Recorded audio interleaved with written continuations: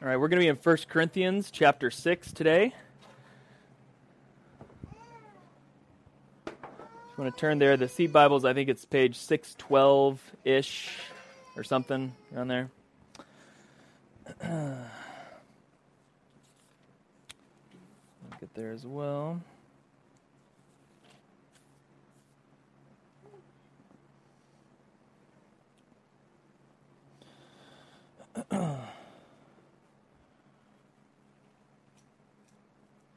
First Corinthians chapter 6, verses 1 to 11, says this. When one of you has a grievance against one another, does he dare go to the law before the unrighteous instead of the saints? Or do you not know that the saints will judge the world? And if the world is to be judged by you, are you incompetent to try trivial cases? Do you not know that we are to judge angels? How much more, then, matters pertaining to this life? So if you have such cases, why do you lay them before those who have no standing in the church? I say this to your shame. Can it be that there is no one among you wise enough to settle a dispute between you, the brothers? But brother goes to law against brother, and that before unbelievers. To have lawsuits at all with one another is already a defeat for you. Why not suffer wrong? Why not rather be defrauded? But you yourselves wrong and defraud, even your own brothers. Or do you not know that the unrighteous will not inherit the kingdom of God? Do not be deceived, neither the sexually immoral, nor idolaters, nor adulterers, nor men who practice homosexuality, nor thieves, nor the greedy, nor drunkards, nor revelers, nor swindlers will inherit the kingdom of God. And such were some of you. But you were washed, you were sanctified, you were justified in the name of the Lord Jesus Christ, and by the Spirit of our God. Let's pray.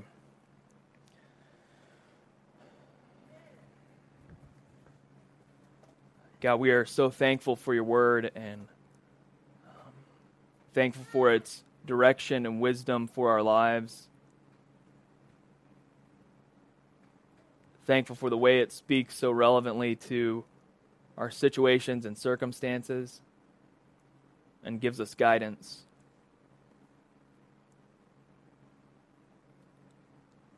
God, we yield this time to you. We thank you for our time of worship, and we thank you for our time to fellowship. And God, now we just yield ourselves to you in the Spirit to hear from your holy word. And God, I yield myself as I speak that you would speak plainly through me. And that your kingdom would advance, that your glory would be known in Clearwater. Pray this in Christ's name. Amen. So today we're talking about lawsuits, which is something you always come to church to hear about, lawsuits. We've been in a series on 1 Corinthians, which is actually the result of a series on Acts. And we're in a series on Acts for months and months and months.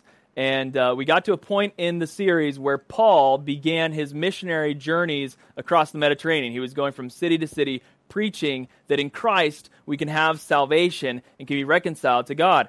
And so during this time, he's gone to a number of different cities along the way across the Mediterranean. One of those cities is the city of Corinth. And so as we've reached a city in which Paul has written a letter to that city, we've jumped off and done these little side projects or whatever. We're not in any hurry to finish Acts. We're just going along as it seems logical to us. And so now we're in Corinth, and Paul is writing a letter back to a city that he'd previously visited. He spent more time in Corinth than most of the cities that he visited. He probably spent 18 months there during his missionary journey, speaking to the city of Corinth. And we learned a lot about Corinth.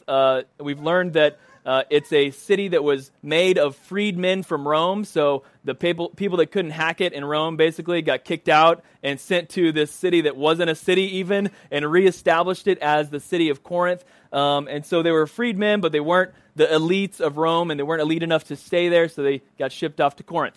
So Corinth is very prideful because they're very successful individuals, but they were also sort of given the boot from Rome, and so there's this pride that is developed among them to develop their own culture.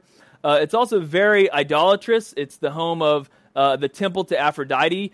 So just prostitution rampant within the community because of this worship of this god Aphrodite. And so that was sort of a backdrop of Corinth. And we've learned that the church there is very small amongst a big city. This city, Corinth, is probably the third largest city in the Roman Empire at this time, behind Alexandria and Rome. Somewhere between 100,000 and 600,000 people live there. And the church that Paul is writing to is just a very small piece of that. And so they are engulfed by this culture. They are at the highest estimate of the church in Corinth at this time is around 200 people. So 200 people in the midst of 600,000 potentially is a very small community. And so Paul is writing back to them, admonishing them and encouraging them and trying to speak to them that you cannot be influenced by the culture around you, even though it seems so vast and large. And even though some of you were from that culture, you have now been called out to something different. And so Paul spent his first 4 chapters really explaining to them that the wisdom of man is very different than the wisdom of God. They're 2 separate things. And the problem that the Corinthians have had is that as they have received Christ Jesus as the Lord and Savior, they have began to follow leaders within the church. And as a result, they have treated those leaders as wise sages and thus treated the gospel as just another piece of human wisdom. And so Paul is saying, you treat the gospel as if it's just another piece of human wisdom, but it is completely separate from human thinking. Human thinking does not come up with a God who comes to earth and dies for you. That is an action that God has taken on your behalf. That is not a philosophy that has originated from within a man. And so Paul is saying these are 2 separate things. In one hand, you've got human philosophy that is thinking about origin in some way. In the other hand, you have a God who has physically come and died for you on a cross. One is a matter of God's action. Another is a matter of just human thinking. And so the Corinthians Paul is trying to sort out this difference. And one of the key things that he's trying to tell them is that now that you are in Christ, your behavior has to change. You can't be the same person you were before. You have to operate as one who has received the sacrifice of Jesus Christ. He has transformed your life. He has changed who you are, and it affects everything that you do. The second error that the Corinthians had was that they had received these great spiritual gifts, and they had advanced in some way in knowledge, and they got puffed up. They got proud of the things they had attained, and they actually thought that they had arrived somehow, that they actually were in some way angels in spiritual arrival. And so they actually thought that their bodies were nothing. It had no meaning or purpose at all. So they could do whatever they want in their body because their spirit was whole. And so they separated their spirit from their body in their thinking about things. And so Paul is saying, no, those things are together. Your spiritual understanding of your relationship with God directly affects how you operate in life. And so we have seen over the past last week and then this week, and really through the rest of most of the book of Corinthians, we will see Paul addressing this idea that the gospel affects every area of our life. And like we mentioned last week, last week we talked about incest. This week we're talking about lawsuits. Next week we're talking about singleness or about marriage. The following week about singleness, and on, head coverings and all sorts of things, that Paul is addressing and saying, listen, your belief in Jesus affects your actual living on this earth. If you divorce the two, it makes no sense of your life. And so Paul is addressing these very practical things.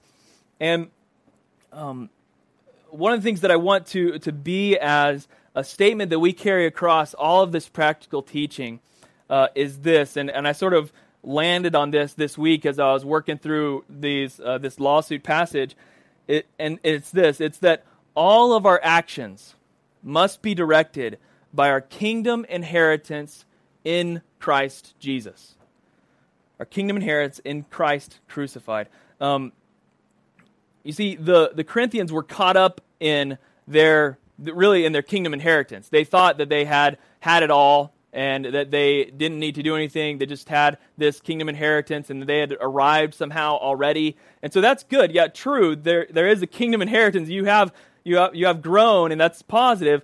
But that is in light of what has been done for you. And what has been done for you is that Jesus has been crucified for you. And so Paul, as he's speaking through these things, I believe the thing that he's saying is that our kingdom inheritance, which is real, is only received through Christ and him crucified. And so we can't boast in the greatness of ourselves and what we have, though we have it. We boast in what has given it to us in Christ crucified. And so as we look at these very practical issues, we come to this statement that all of our actions must be directed by our kingdom inheritance in Christ crucified. And that even applies to lawsuits. Apparently, in the Corinthian church, okay, they were having lawsuits among one another. I mean, look at verses 1 to 6 again. When one of you has a grievance against one another, does he dare go to law before the unrighteous instead of the saints? Or do you not know that the saints will judge the world and the world will be judged by you? Are you incompetent to try trivial cases? What's happening among the brothers in this small church is that they're taking on a piece of the culture. The culture actually, as a means of entertainment in Corinth, you would actually go watch trials. They'd happen in the marketplace, and you could actually, if you wanted to be on a jury of a trial, you would just like show up like you would show up at a temp agency in the morning to work construction or whatever. You just show up, and if you were selected to be on the jury, you were paid for that day, and you got to be a part of the jury. And the juries weren't like ours. They were like between 40 and 600 people, depending on the type of case. So lots of people deciding this case, and people would go for entertainment. And so that reminded me of something, and just bear with me while I get this technology worked out, and I've got something that you've just got to see. This is exactly what this reminded me of, and so here you go. Let's see if we can be techie here and pull up this awesome video. This is what it reminds me of.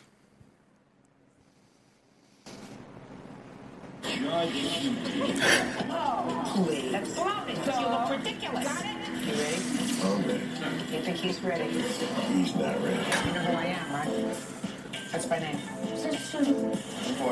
you doing? Don't ask me how I'm doing. Where's the money? The money, I do not owe her anything. Please. She ran out of my house and slammed the door, breaking the window. I was extremely upset, so I grabbed the rock and tossed it gently at her car.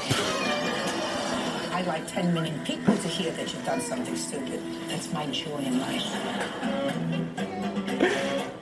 You know what my father used to say? You want me to grab one out of the air, please? He used to say to me, don't pee on my leg and tell me it's raining. Don't try to teach a pig. All right, now I'm going to give you this other one that's a representative of an actual case here. And now the next case. All parties in the matter, Powell versus Rust. 25-year-old Brenda Powell is suing her ex-roommate, Angela Rust, for breaching their rental agreement. Thank you, Bert. Don't get comfortable. Miss Powell, this used to be your roommate. Correct. How long did you share an apartment together? It was a period of about 5 months, but it was supposed to have been 13. And then, according to your complaint, owing to problems that were generated by the defendant, you had to move. I had no choice, yes. And you moved into another apartment, and the rent on that apartment was more than your half of the rent on the apartment that you shared together. So you want her to pay the difference on your one-bedroom apartment that you have to pay now because she wasn't a good roommate. Correct. That's not a case. So, sorry to tell you, we don't do cases like that because it's ridiculous. If you wanted to move back with your mother, you could have done that. Who are you? Friend Natalie. Natalie, do you have an apartment? I do. You could have moved in with Natalie. No. In any event, there is no cause of action for paying the difference between the roommate's half and your apartment now. Do you understand? There's no cause of action for Yes, that. there is. I was forced to move into the one bedroom. My only other option was to break the lease and pay $7,500. Well, then maybe you should And have. then I Then maybe offered you to should have help her. done. I'm speaking. Then maybe you should have done that. and then you might have had a cause of action. But I wouldn't have had a you place to don't live. have a cause of action by moving into a one-bedroom and asking her to pay the difference. That doesn't happen. Bum, bum, bum, bum. All right. So, seriously, as Paul is talking about trivial cases, this is what we're talking about. Like, this is the type of case that might have been happening in Corinth, where someone is coming to sue someone because they're offended by the way their rent worked out or the way their business deal worked out or something. And the fact is, our culture loves this. Like, I don't know about you, but I was thinking about this as an illustration and got caught up in looking at the stories and the different Judge Judy cases that are out there on YouTube. And man, it's amazing. It's an amazing world. I don't know how much time you've watched Judge Judy, but wow, that's a great slice of entertainment. It's similar to our discussion on cops, right? It all fits in really well. So anyway, so the Corinthians were taking this sort of case before people, and so Paul is saying, are none of you wise enough to discern what to do in a situation like this? I mean, seriously, you're roommates with one another, and this is a Christian and a Christian that may be roommates together. Let's say that both these girls were Christians, right? And followers of Jesus have received Jesus through his sacrifice on the cross, have a kingdom inheritance from him, and they have a dispute because whatever reason, their rent is, they need to leave, you know? Is there no one wise enough among you to come to you two ladies and say, hey, girls, let's just split this up and figure out a good way, or wise enough to do this? And Paul, this is his most snide remark to the Corinthians, actually, to say that is no one there, verse 5, I say to your shame, can it be that there is no one among you who is wise enough to settle a dispute between brothers? The Corinthians had really elevated themselves to the point where they thought they were wise. They thought they were puffed up. They thought actually Paul was not wise, that Paul's ministry was not effective and not important, and they puffed themselves up with their wisdom. And so Paul in this statement is saying, is none of you wise enough to discern this trivial matter? But you go to law against one another before those who haven't even experienced the grace of Jesus. Why do you do this? What we learn from this is that simple truth that all of our actions ought to be directed by our kingdom inheritance in Christ crucified. I mean, in this simple illustration, right? What's the deal? A couple $100. In some cases, one case I looked at, it was a $500 settlement.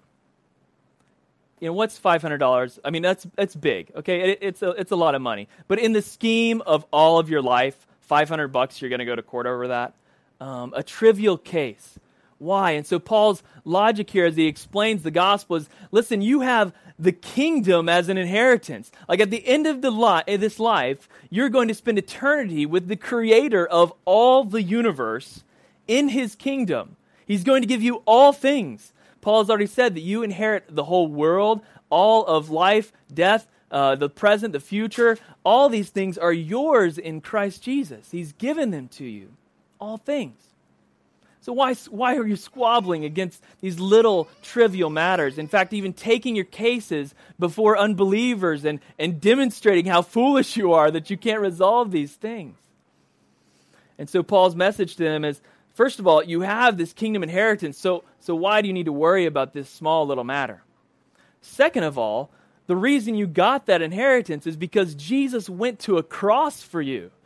Like Jesus came to earth, lived a perfect life, died on a cross for you, died the worst death of anybody, took on your sin for you, took on the punishment for you in that, and you want to squabble about this little trivial matter.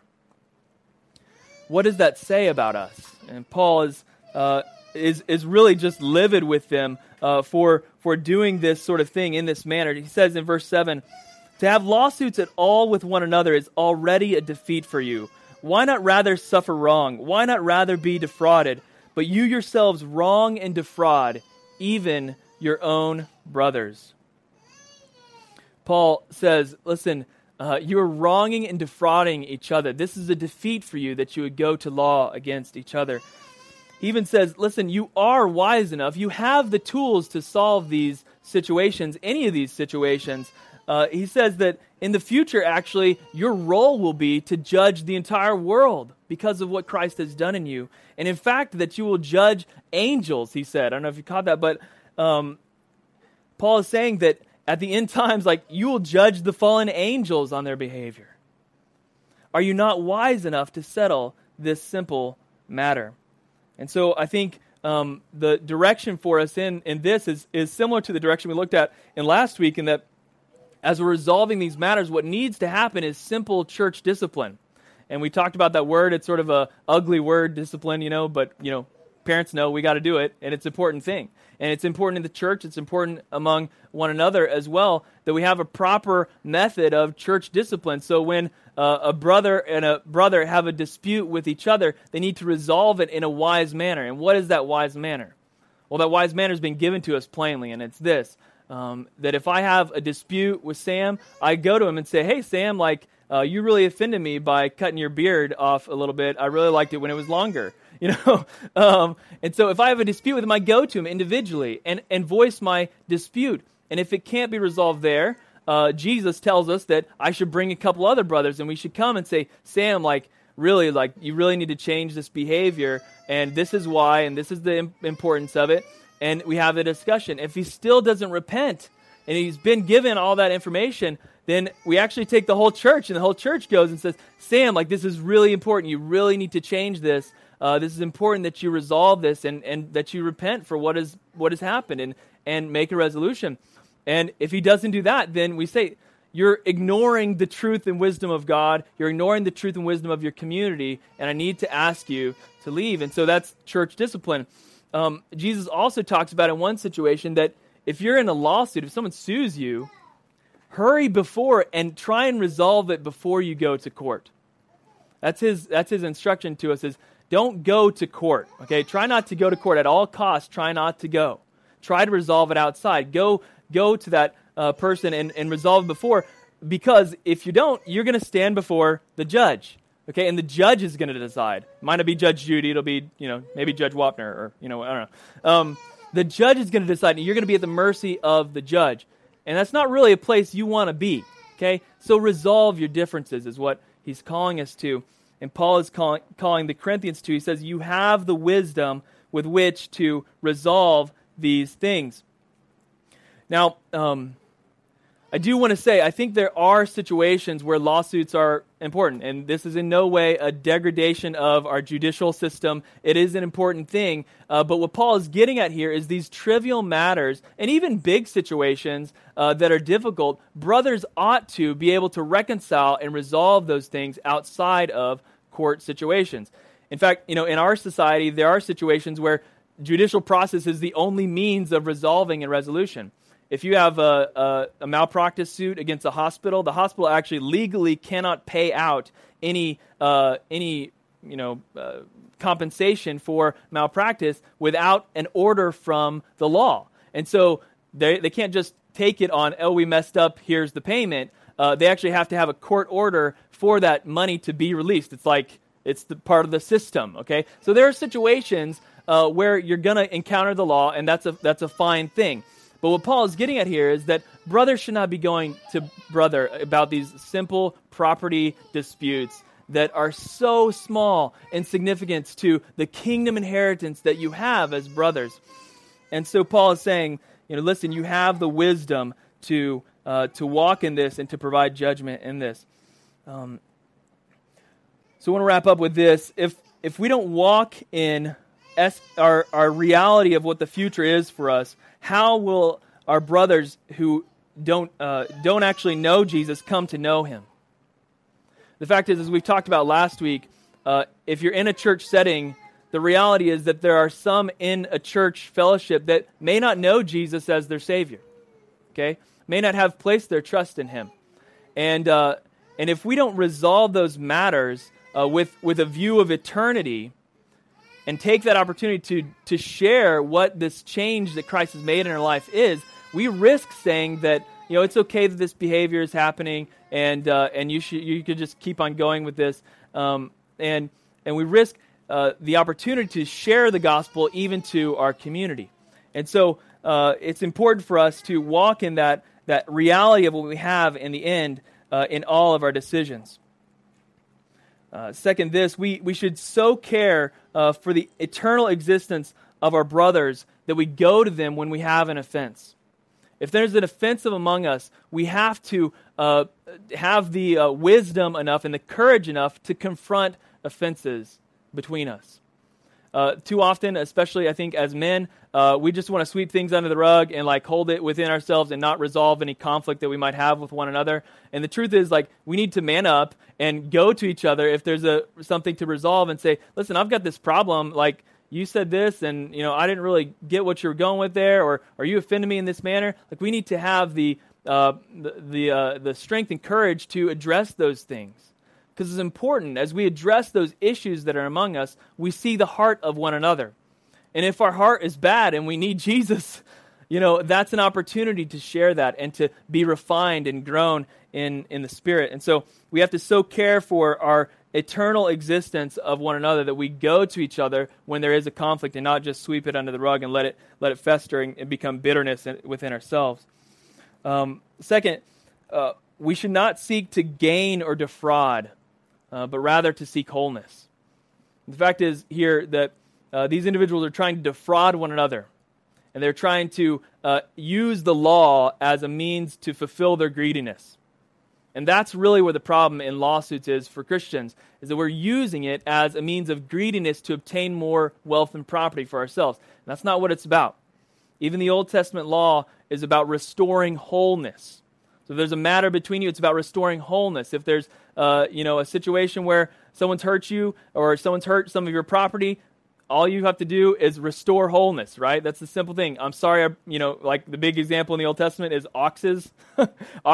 So if I hurt your ox, then I acknowledge that I'm the one that hurt that, I need to provide you another ox. I just need to provide wholeness, right? I provide what I broke as much as I'm able. And so that's the purpose of the law. We should not seek to gain off the law, but rather to seek wholeness. And finally, when we're unsure about what to do in matters of conflict, we need to err on the side of our eternal inheritance. If you got a check in your spirit about what to do about a matter that might involve property or money or a situation between a brother, err on the side of the eternal inheritance that you have in Christ. Give grace. Extend grace where you have to extend it. We realize that God has given immeasurable grace to us. And so if you're worried about which direction you should go in one of these disputes, err on the side of grace, not on the side of personal gain. With that, I want to close again with this.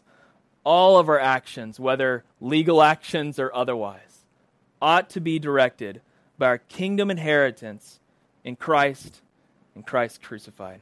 Let's pray. God, we thank you for what you've done in our lives. We thank you for Jesus.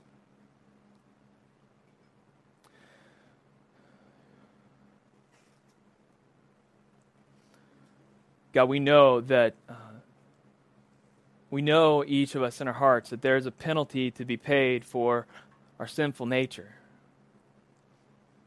We know that we're broken, that we miss the mark, that we offend each other, that we step on each other's toes, that we hurt one another intentionally, that we do these things, that we have negative thoughts about each other, that we, God, that we wish harm on one another. God, we can simply look at the headlines of our world and know that we are broken deeply.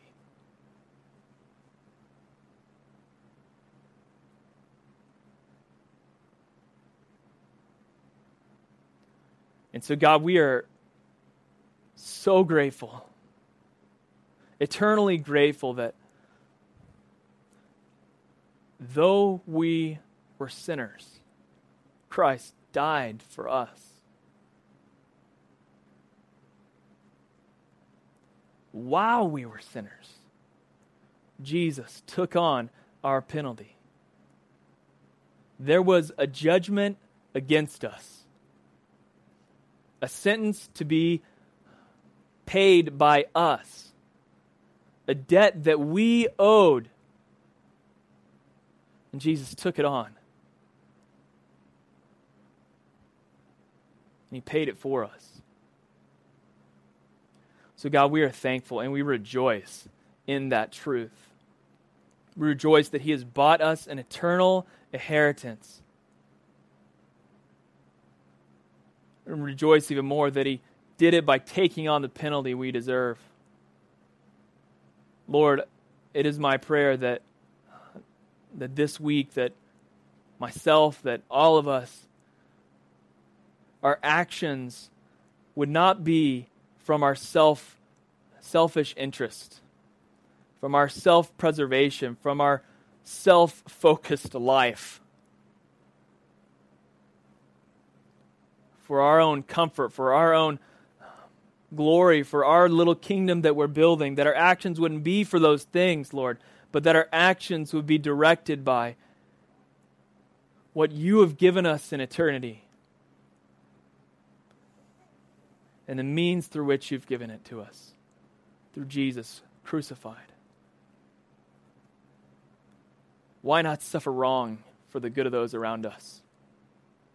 Why not be defrauded that someone might know the love of Jesus? Why not extend grace in difficult circumstances as you have done for us? We pray this in Christ's name. Amen.